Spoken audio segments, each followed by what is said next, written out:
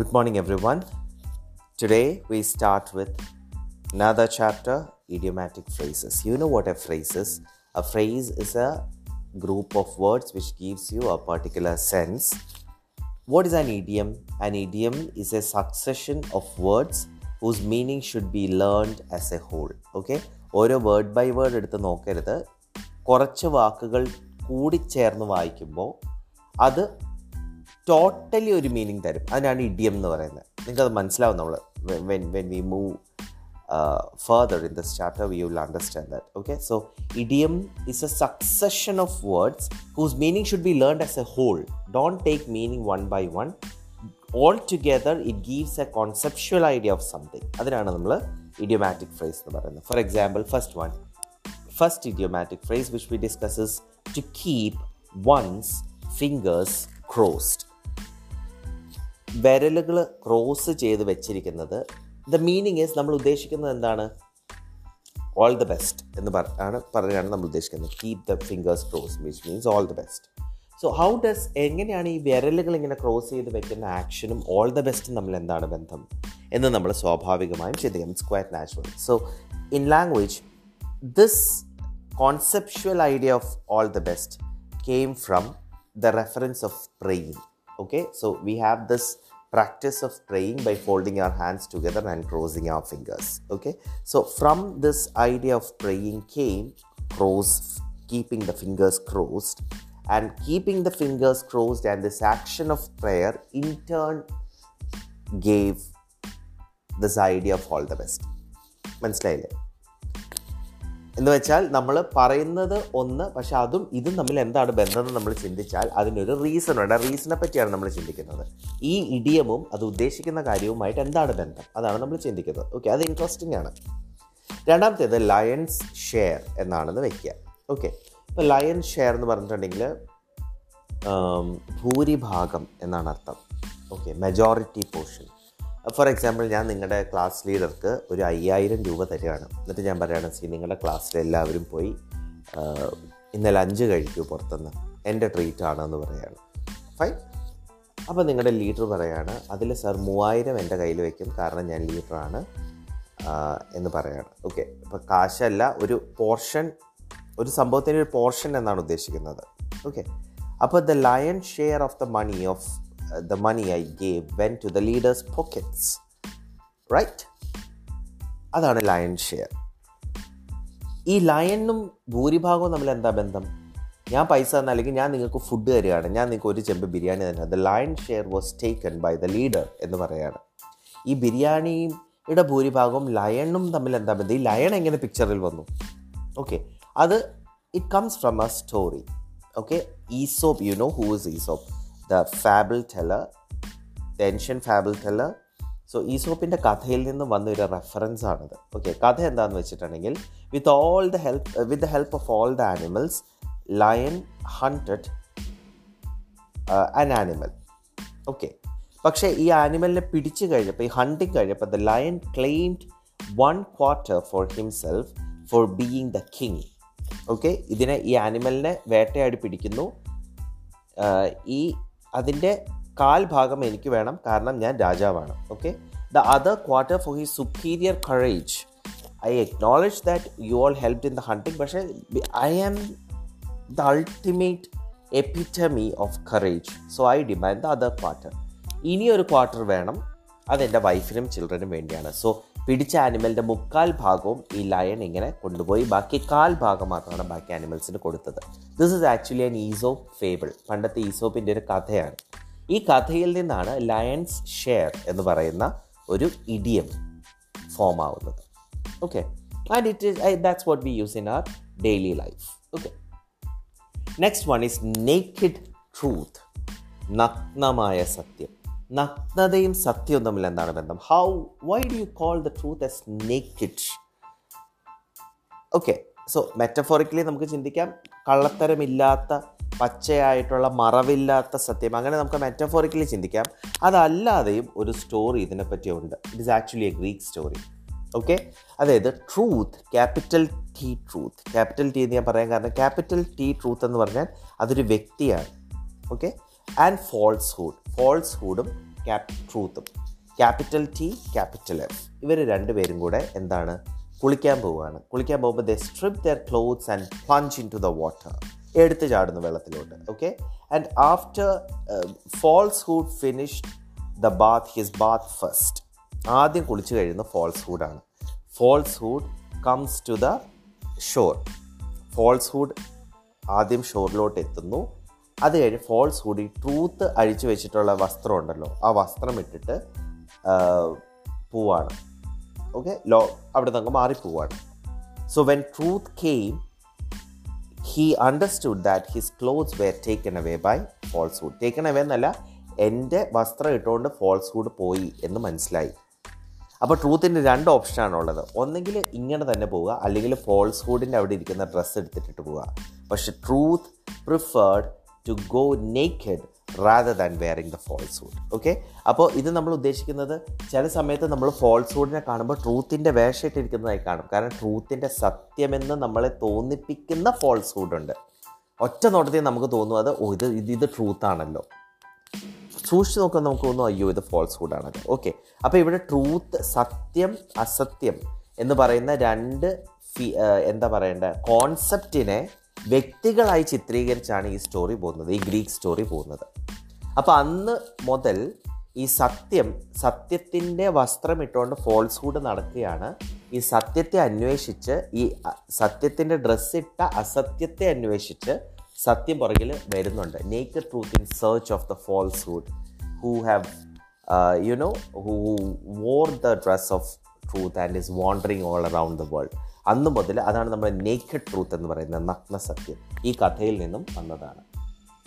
To get the sack means to be dismissed എന്ന് പറഞ്ഞാൽ, if a workman, ഒരു ജോലിക്കാരൻ അയാളുടെ എംപ്ലോയറിൽ നിന്നും ഔട്ട് ഓഫ് ഫേവറേറ്റ് ആയി പോകാമെന്ന് വിചാരിക്കുക, അത്ര താല്പര്യമില്ലാത്ത ഒരാളായി വിചാരിക്കുകയാണെങ്കിൽ നമ്മൾ പറയുന്ന ഇഡിയമാണ് to get the sack. To get the sack എന്ന് പറഞ്ഞാൽ നാച്ചുറലി എന്താ പറയുക, നീ പയ്യെ പെട്ടിയൊക്കെ മടക്കി നിൻ്റെ ടൂളൊക്കെ അതിനകത്തിട്ട് പയ്യെ സ്ഥലം വിട്ടോട്ടോ എന്ന് പറയുന്ന അർത്ഥമാണ് ടു ഗെറ്റ് ദ സാക്ക്. പക്ഷേ ലിറ്ററലി നമ്മൾ അങ്ങനെ ടൂൾ ഇടുന്നില്ല. Even in an IT profession you can say that please to get the sack means you are not in the favourite list of your employer. ജോലി തരുന്ന ആളുടെ favourite ലിസ്റ്റിലല്ല നിങ്ങളെന്നുള്ളതാണ് അർത്ഥം. Okay, to kick the bucket.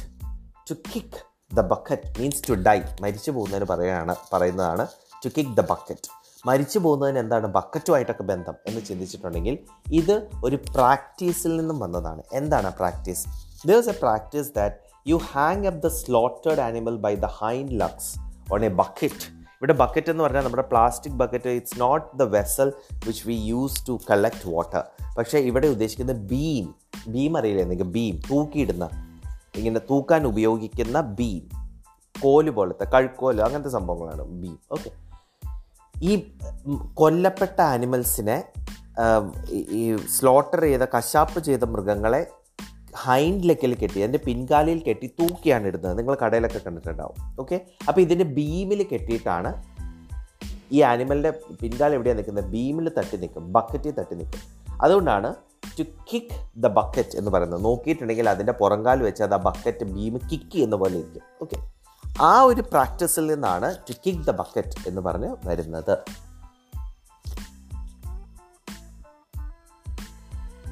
Now, to blow hot and cold, another idiom ആണ്. To blow hot and cold എന്ന് പറഞ്ഞ meaning എന്ന് വെച്ചിട്ടുണ്ടെങ്കിൽ to behave in an inconsistent manner, സ്ഥിരതയില്ലാതെ പെരുമാറുക. അതിനാണ് നമ്മൾ to blow cold and hot എന്ന് പറയുന്നത്. സ്ഥിരതയില്ലാതെ പെരുമാറുന്നതും ഹോട്ടും ബ്ലോയും കോൾഡും ഒക്കെ എവിടെ നിന്ന് വന്നു? Okay, it is again from another story. ഈ കഥ ഇങ്ങനെയാണ്. ഒരു ദിവസം ഡെവിൾ, പിശാച് ഒരു മനുഷ്യനെ കാണുകയാണ്. അപ്പോൾ ഈ മനുഷ്യൻ he was blowing on his fingers. ഇയാളിങ്ങനെ വിരൽ ഊതിക്കൊണ്ടിരിക്കുകയാണ്.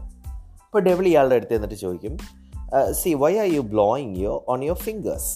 അപ്പോൾ ഇയാൾ പറയും, it is because of the weather. Okay, it's because of the very cold weather. I am shivering. ഭയങ്കര തണുപ്പ് ഉള്ള ക്ലൈമറ്റാണ്, എനിക്ക് വിറയ്ക്കാണ്. So I blow to make myself warm.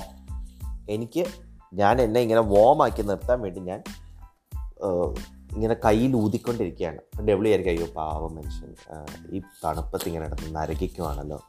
അപ്പോൾ ഈ ഡെവിൾ, നല്ല മനസ്സുള്ള ഡെവിൾ ഇയാളെ കൊണ്ടുവന്നിട്ട് ഒരു ഷെൽട്ടർ കൊടുത്ത് നല്ല ചൂടുള്ള സൂപ്പ് കൊടുക്കും.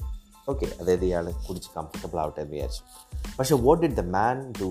The man blew on the soup before he drank it. So the devil again, അപ്പം ചൂടുള്ള സൂപ്പല്ലേ, അയാൾ ഊതി കുടിക്കുകയാണ്. നമ്മുടെ ഹരികൃഷ്ണൻസി പറഞ്ഞല്ലേ, ഊതി ചായ ഊതി കുടിക്കാനാണ് ഗുപ്തൻ ഇഷ്ടം എന്ന് പറഞ്ഞതുപോലെ ഈ മനുഷ്യൻ ഊതുകയാണ്. അപ്പോൾ the devil asked him why did he want to serve. അപ്പോൾ ഇയാൾ പറയണേ he wanted to cool it. അയ്യോ, എനിക്കത് തണുപ്പിക്കാൻ വേണ്ടിയിട്ടാണ് ഞാൻ ഊതുന്നത്. അപ്പോൾ devil kicked him away asking him blowing hot and cold. തണുപ്പിക്കാനും ചൂടാക്കാനും നീ ഊതുവോ എന്ന് ചോദിച്ചിട്ട് ഇവനെ കിക്ക് ചെയ്തു എന്നാണ്. അതിൽ നിന്നാണ് to blow hot and cold എന്ന് പറയുന്ന യൂസേജ് ഇംഗ്ലീഷിൽ വരുന്നത്. Okay, now the idiom to have an axe to grind ഒരു അമേരിക്കൻ ഒറിജിനാണ്. എന്ന് പറഞ്ഞാൽ you have one reason to do something. നമുക്ക് വേറെ മറിഞ്ഞിരിക്കുന്ന ഒരു കാരണം കൊണ്ടാണ് നമുക്ക് വേറൊരു കാര്യം ചെയ്യേണ്ടത്. യഥാർത്ഥത്തിൽ നമ്മൾ ആവശ്യപ്പെടുന്ന കാര്യമല്ല നമ്മുടെ ലക്ഷ്യം. വേറൊരു കാര്യം ചെയ്യിച്ചെടുക്കാൻ വേണ്ടിയിട്ട് നമ്മളൊരു കാര്യം പറയുകയാണ്. അതും ഒരു സ്റ്റോറിയിൽ നിന്ന് വന്നതാണ്. Okay, there was a certain farm hand who wanted to sharpen his axe stopped in front of a farmhouse on seeing a grindstone there. ഒരു അമേരിക്കൻ ഫാമറാണ്. അയാളുടെ കയ്യിലൊരു കോടാലിയുണ്ട്, ഒരു ആക്സ് ഉണ്ട്. ഇത് മൂർച്ച കൂട്ടിയെടുക്കണം. അങ്ങനെ പോകുമ്പോഴാണ് ഒരു വീടിൻ്റെ മുമ്പിൽ ഒരു ഗ്രൈൻഡ് സ്റ്റോൺ ഇരിക്കുന്നത് കണ്ടത്. അതിൻ്റെ തൊട്ടടുത്ത് the owner's little son was standing. So what the man did was the man started to praise the boy and the grindstone and flattered the boy into turning the handle. While the boy turned the handle, the man proceeded to grind his axe. He praised the boy because he had an axe to grind. So literally, of course. Okay, so by praising the grindstone, he made the boy to handle on this grindstone. ഇയാളുടെ ലക്ഷ്യം എന്തായിരുന്നു? ഇയാളുടെ ലക്ഷ്യം ഈ ആക്സിന് മൂർച്ച കൂട്ടുക എന്നുള്ളതായിരുന്നു അയാളുടെ ലക്ഷ്യം. ആ അൾട്ടീരിയർ റീസൺ ഒളിപ്പിച്ച് വെച്ചിട്ടാണ് ഇയാൾ ആ ബോയിനെയും ആ ഗ്രൈൻഡ് സ്റ്റോണിനെയും പ്രൈസ് ചെയ്തുകൊണ്ടിരുന്നത്. അപ്പോൾ ഒന്നിൻ്റെ മറവിൽ മറ്റൊരു കാര്യം സാധിച്ചെടുക്കുന്നതിനെയാണ് നമ്മൾ പറയുക have an axe to grind. I have an axe to grind എന്ന് പറയുന്നത്. ഓക്കെ, അതുപോലെ ആണ് a cock and bull story is a corruption of concocted and bulling story. Okay, bulling means exaggerating. അതിനെപ്പറ്റി സ്റ്റോറി ഇവിടെ പറഞ്ഞിട്ടില്ല. പിന്നെ ഒരുപാട് വേറെ ഇതുപോലെയുണ്ട്. The cock and bull story, Pandora's box, Hobson's choice, Gordian knot, Soap to Cerberus, Between the devil and the deep sea, Ugly duckling, Dog in the manger, Sword of Damocles, Apple of discord, Sour grapes, To clear the Ogan's table, Many a slip between the cup and the lip. Examples of such phrases. ഇതെല്ലാം idiomatic phrases ആണ്. അതിൻ്റെ കഥ പറഞ്ഞിട്ടില്ല, പക്ഷേ ഇതെല്ലാം idiomatic phrases ആണ്. അതെല്ലാം അതിൻ്റെ പുറകിലൊരു കഥയുമുണ്ട് എന്നാണ് പറയുക. Okay, the die is cast, DIE എന്ന് പറഞ്ഞാൽ the decision is already been taken എന്ന് പറഞ്ഞാൽ it is from engineering. Okay, die already cast ചെയ്തു എന്ന് പറഞ്ഞാൽ അത് ഓൾറെഡി സെറ്റ് ചെയ്തു. അത് എൻജിനീയറിങ്ങിൽ നിന്ന് വന്ന ഐഡിയ ആണ്. എന്ന് വെച്ചാൽ ഡിസിഷൻ ഓൾറെഡി എടുത്തു. വൺസ് നമ്പർ ഇസ് അപ്പ്, നിൻ്റെ നമ്പർ വന്നൂടാ എന്ന് പറഞ്ഞാൽ അതിൻ്റെ അർത്ഥം എന്താണ്? യു ആർ ഇൻ ട്രബിൾ, നിനക്ക് പ്രശ്നമാണ്. ഇതെവിടെ നിന്ന് വന്നതാണ്? ഇത് ഗാംബ്ലിങ്ങിൽ നിന്ന് വന്നതാണ്, ചൂതാട്ടത്തിൽ നിന്ന് വന്നതാണ് ഈ നമ്പർ എന്നുള്ള കാര്യം. Next one is to make both ends meet is from accountancy. Both ends meet എന്ന് പറഞ്ഞാൽ ഞാൻ രണ്ടറ്റവും കൂട്ടിമുട്ടിക്കാൻ കഷ്ടപ്പെടുകയാണ് എന്ന് പറഞ്ഞാൽ I am trying to create a balance between my income and expenditure. Okay, ഇതിലെ എൻസ് എന്ന് പറയുന്ന വാക്ക്, അറ്റം എന്ന് പറയുന്ന വാക്ക് ആക്ച്വലി അക്കൗണ്ടൻസിയിൽ നിന്നാണ്. ഇൻകം ആണ് ഒരു എൻഡ്, എക്സ്പെൻഡിച്ചർ ആണ്, ചെലവും വരവുമാണ് ഓരോ ends. Okay, in the red, RED, in the red, ചുമപ്പിൽ എന്നല്ല അർത്ഥം. അതിൻ്റെ അർത്ഥം എന്ന് പറഞ്ഞിട്ടുണ്ടെങ്കിൽ ഗ്രേറ്റർ ലയബിലിറ്റീസ് എന്നാണ് പറയുക, ഒരുപാട് ബാധ്യതകൾ എന്നുള്ളതാണ് പറയുക. അതും അക്കൗണ്ടൻസിയിൽ നിന്നും വന്നതാണ്. Red, the color red is actually from the debtor side of business account. അത് കടക്കാരൻ്റെ ഭാഗം സൂചിപ്പിക്കാനുള്ള അക്കൗണ്ടൻസിയിലെ വാക്കാണ് റെഡ് എന്ന് പറയുന്നത്. So in the red means more liabilities, കടബാധ്യത കാണിക്കുന്നതാണ്. Swan song is another from mythology. Swan song എന്ന് നമ്മൾ ഉദ്ദേശിക്കുന്നത് സാധാരണ it is one thing which is quite unexpected from you and you do that as part of your profession. For example, you are silent for a long time. എന്താ ഇപ്പോൾ പറയുക, ഒരു നടനാന്ന് വിചാരിക്കുക. അപ്പോൾ അയാളുടെ അഭിനയകാലം, അയാളുടെ career life complete he did no noticeable roles. അയാളുടെ അവസാന കാലത്ത് അയാളൊരു ഭയങ്കര കിടുക്കൻ റോള് ചെയ്തു. അത് കഴിഞ്ഞിട്ട് അയാൾ മരിച്ചു പോയി എന്നല്ല, പിന്നെ അയാളുടെ അവസാന കാലമായപ്പോഴാണ് അയാൾ ചെയ്തത്. അതിനാണ് നമ്മൾ to sing the swan song എന്ന് പറയുന്നത്. This comes from actually mythical swan. ഇത് റൈറ്റ് അല്ല, ഇത് ഇങ്ങനത്തെ സ്വാൻസ് ഉണ്ടെന്നല്ല. യൂറോപ്പിൽ ഇങ്ങനെ പറയുന്നുണ്ട്, ചില സ്വാൻസ് ഉണ്ട്, അവർ ഫുൾ ലൈഫ് സൈലൻ്റ് ആയിരിക്കും, എന്നിട്ട് അവർ അവസാനം ഒരു ഭയങ്കര മനോഹരമായിട്ടത് പാടും, അത് സിങ് ചെയ്ത ശേഷം അധികം വൈകാണ്ട് തന്നെ അത് മരിക്കും. ഇതാണ് ഇതിൻ്റെ കോൺസെപ്റ്റ്, മനസ്സിലായില്ലേ? അപ്പോൾ സിങ് സ്വാൻ സോങ് എന്ന് പറഞ്ഞിട്ടുണ്ടെങ്കിൽ you have a very inactive life for a long time, and towards the end you have a stunning performance. That's called swan song. To go off a tangent. So what is a tangent? A tangent is an imaginary line which touches a surface. Okay, ഇത് ജോമെട്രിയിൽ നിന്ന് വരുന്നതാണ്. ഒരു surface നമ്മൾ വരയ്ക്കുകയാണെങ്കിൽ ആ സർഫസിനെ touch ചെയ്ത് പോകുന്ന ഒരു സ്ട്രെയിറ്റ് ലൈനാണ് ടാൻജൻറ്റ് എന്ന് പറയുന്നത് ജോമെട്രിയിൽ. ടു ഗോ ഓഫ് ടാൻജൻറ്റ് എന്ന് പറയുന്നത് നമ്മൾ ഭാഷയിൽ ഉപയോഗിക്കുന്നത് ഒരു ചിന്തയിൽ നിന്നും മറ്റൊരു ചിന്തയിലോട്ട് മാറുന്നത്, ഇതിനെയാണ് ഉദ്ദേശിക്കുന്നത്. അതെവിടെ നിന്ന് വന്നു എന്ന് ചോദിച്ചാൽ അത് ഈ ജോമെട്രിയിൽ നിന്നും വന്നതാണ്. Now, to give short shrift, which means to treat someone curtly from religion. To give short shrift എന്ന് പറഞ്ഞാൽ രഹസ്യമായൊരു കാര്യം പറയുന്നതിനാണ് പറയുക, കോൺഫിഡൻഷ്യൽ ആയിട്ടൊരു കാര്യം പറയുന്നതിന്. From where did it come? It came from this idea of confession.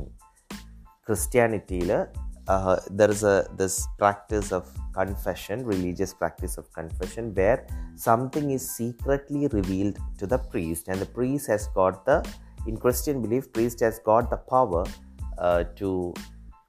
a priest sits there as the representative of God Almighty, who has the power to pardon all the sins this person has done. Okay, so അതിൻ്റെ അർത്ഥം അവിടെ നിന്ന് വരുന്നതാണ് ഈ to give a short shrift എന്ന് പറയുന്നത്. It is from the religion. A shot in the arm, SHOT, a shot in the arm, which means പെട്ടെന്ന് കിട്ടുന്ന ഒരു റിന്യൂഡ് വിഗർ എന്നാണ് പറയുക.